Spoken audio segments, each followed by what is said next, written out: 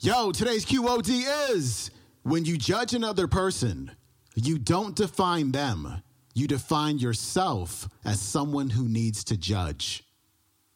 Here we go.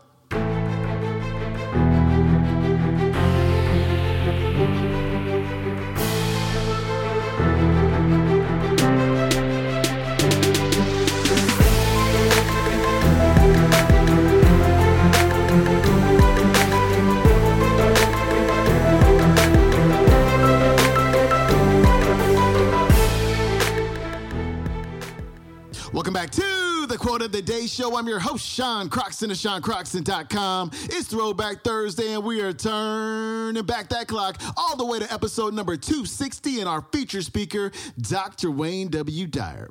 Today, Dr. Dyer is dropping all kinds of wisdom. I highly recommend you listen to this one over and over and over and over again until it penetrates your subconscious mind.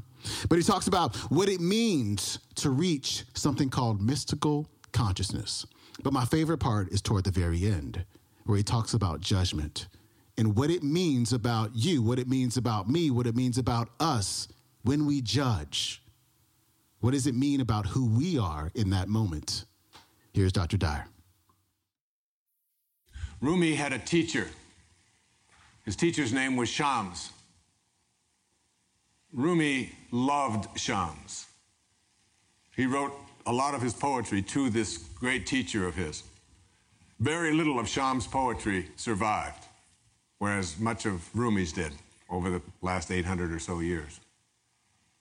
But one of them that did survive was this, just an observation that he made. I,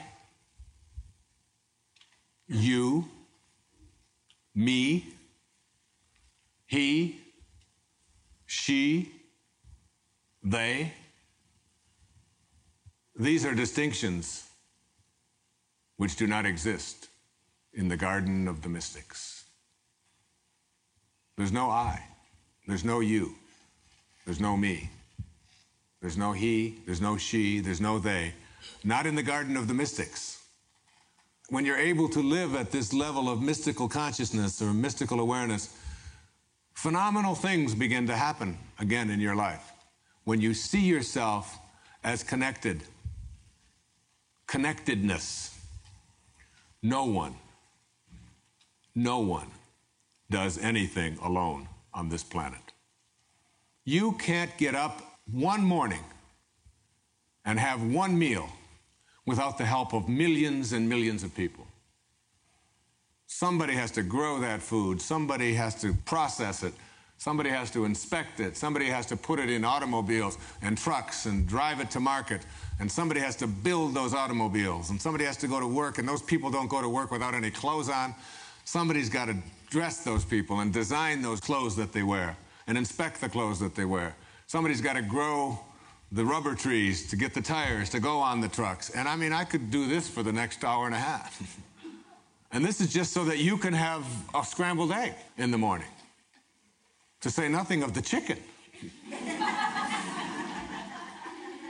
And the feed, and the chicken coop, and the people who do it, and the hose, and the endless amount of things that go into all of this.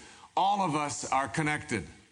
Another way of giving this lesson is from a great poet from the wisdom of the ages. His name was John Donne. And he wrote something that you'll find very familiar. It goes like this.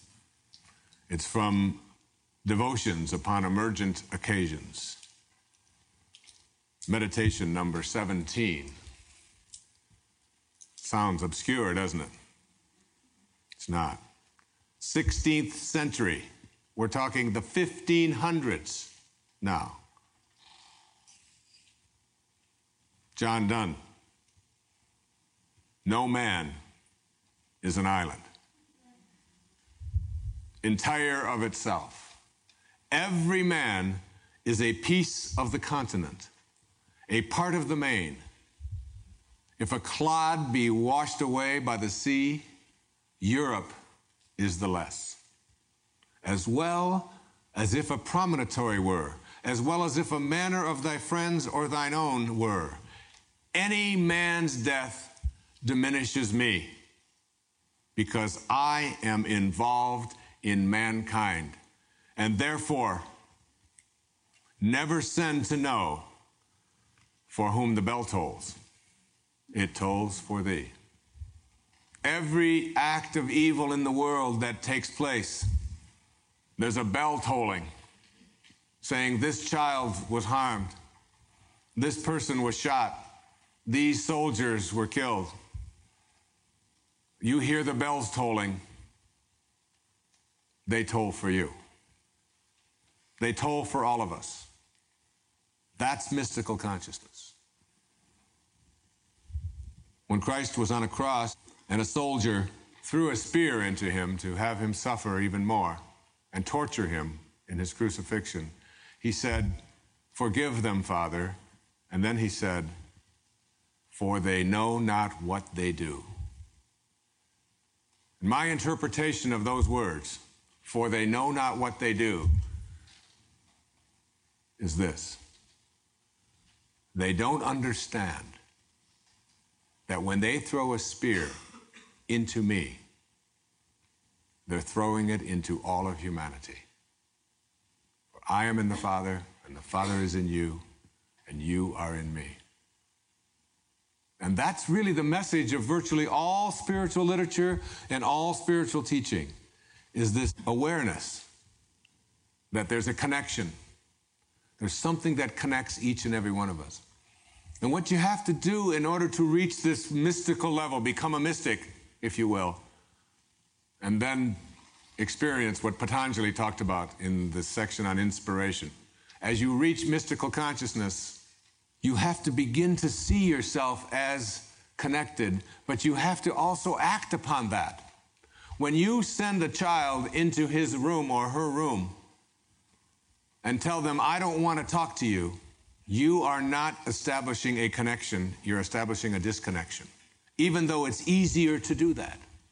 When you freeze somebody else out that you love in your relationships because you're not getting along, and you refuse to talk, some people do this in relationships for days and weeks and months. They just won't talk. They establish a disconnect. What you do is you create what William Blake called a poison tree.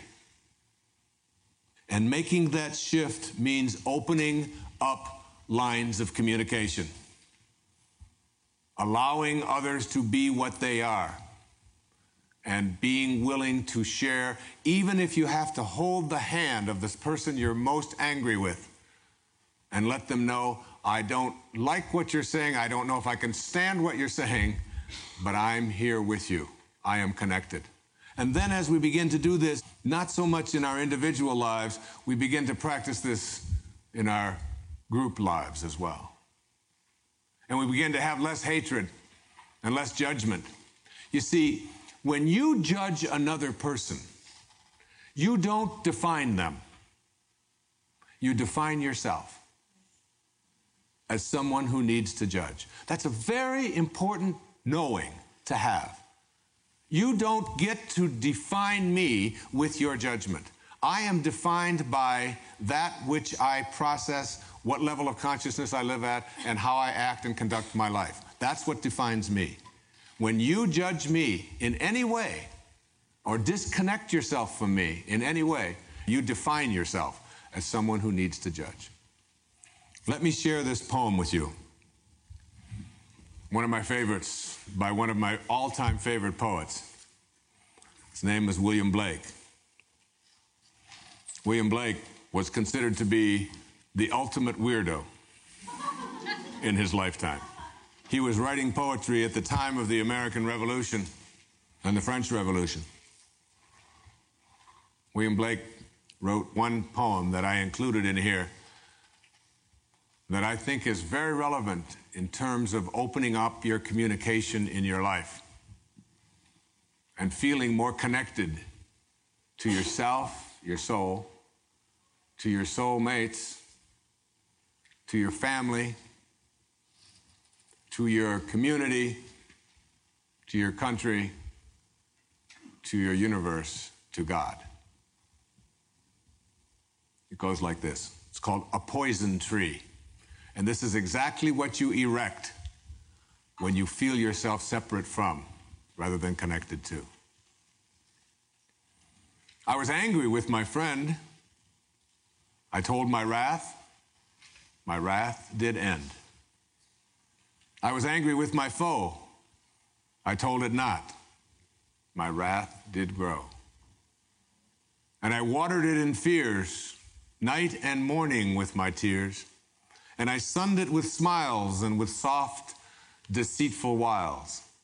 And it grew both day and night till it bore an apple bright. And my foe beheld it shine, and he knew that it was mine. And into my garden stole when the night had veiled the pole. In the morning glad I see my foe outstretched beneath the tree. Poison. A poison tree. That's what we grow when we stop the connection. All right, that was Dr. Wayne Dyer on a Throwback Thursday. His website is WayneDyer.com. As always, I highly recommend his book, The Power of Intention. It's one of my favorite books of all time. It is really, really good. You can pick that up at QODbooks.com as well as your local bookstores. If you want to hear today's entire talk, it's a big old audio program by Dr. Wayne called Applying the Wisdom of the Ages. You can find that at Nightingale.com as well as Audible.com. And I'm out. I'll see you tomorrow. Peace.